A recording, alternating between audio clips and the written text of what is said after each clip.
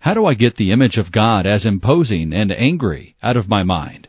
A presentation of Got Questions Ministries. Perhaps it will help to consider one of the most profound statements in the Bible. God is love. 1 John 4, verse 8. Never was a more important declaration made than this. Never was more meaning crowded into a few words than in this short sentence. God is love.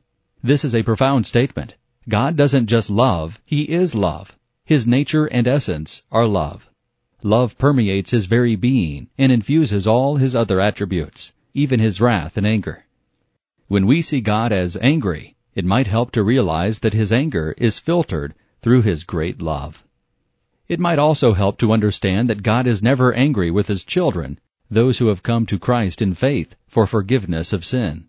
All His anger was directed at His own Son on the cross, and He will never again be angry with those for whom Christ died.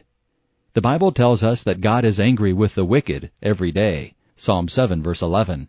But we who belong to Christ are not the wicked. We are perfect in God's sight, because when He looks at us, He sees Jesus. For He has made Him who knew no sin to be sin for us, that we might become the righteousness of God in Him, 2 Corinthians 5, verse 21. All God's wrath against our sin was poured out on Jesus on the cross, and He simply will not be angry with us ever again if we have placed our faith in Christ. He did this out of His great love for His own. The fact that God is loving does not cancel out His holy requirement of perfection.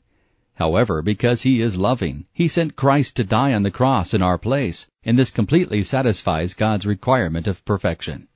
Because He is loving, God provided a way for man to no longer be separated from Him by sin, but to be able to enter into a relationship with Him as a welcome part of God's family, placed in that family because of the finished work of Christ on the cross. John 1, verse 12, and chapter 5, verse 24. If, even knowing these things, we still see God as angry and imposing, it could be that we are not sure of our own relationship with Him. The Bible encourages us to examine yourselves, whether you are in the faith. 2 Corinthians 13, verse 5. If we doubt that we truly belong to Christ, we only need to repent and ask Him into our hearts.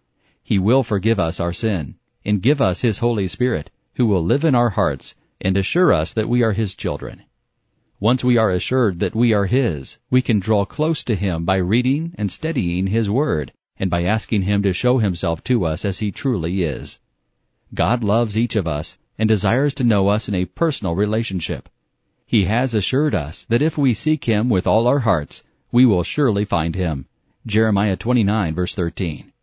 Then we will truly know Him, not as imposing and angry, but as a loving and gracious Father.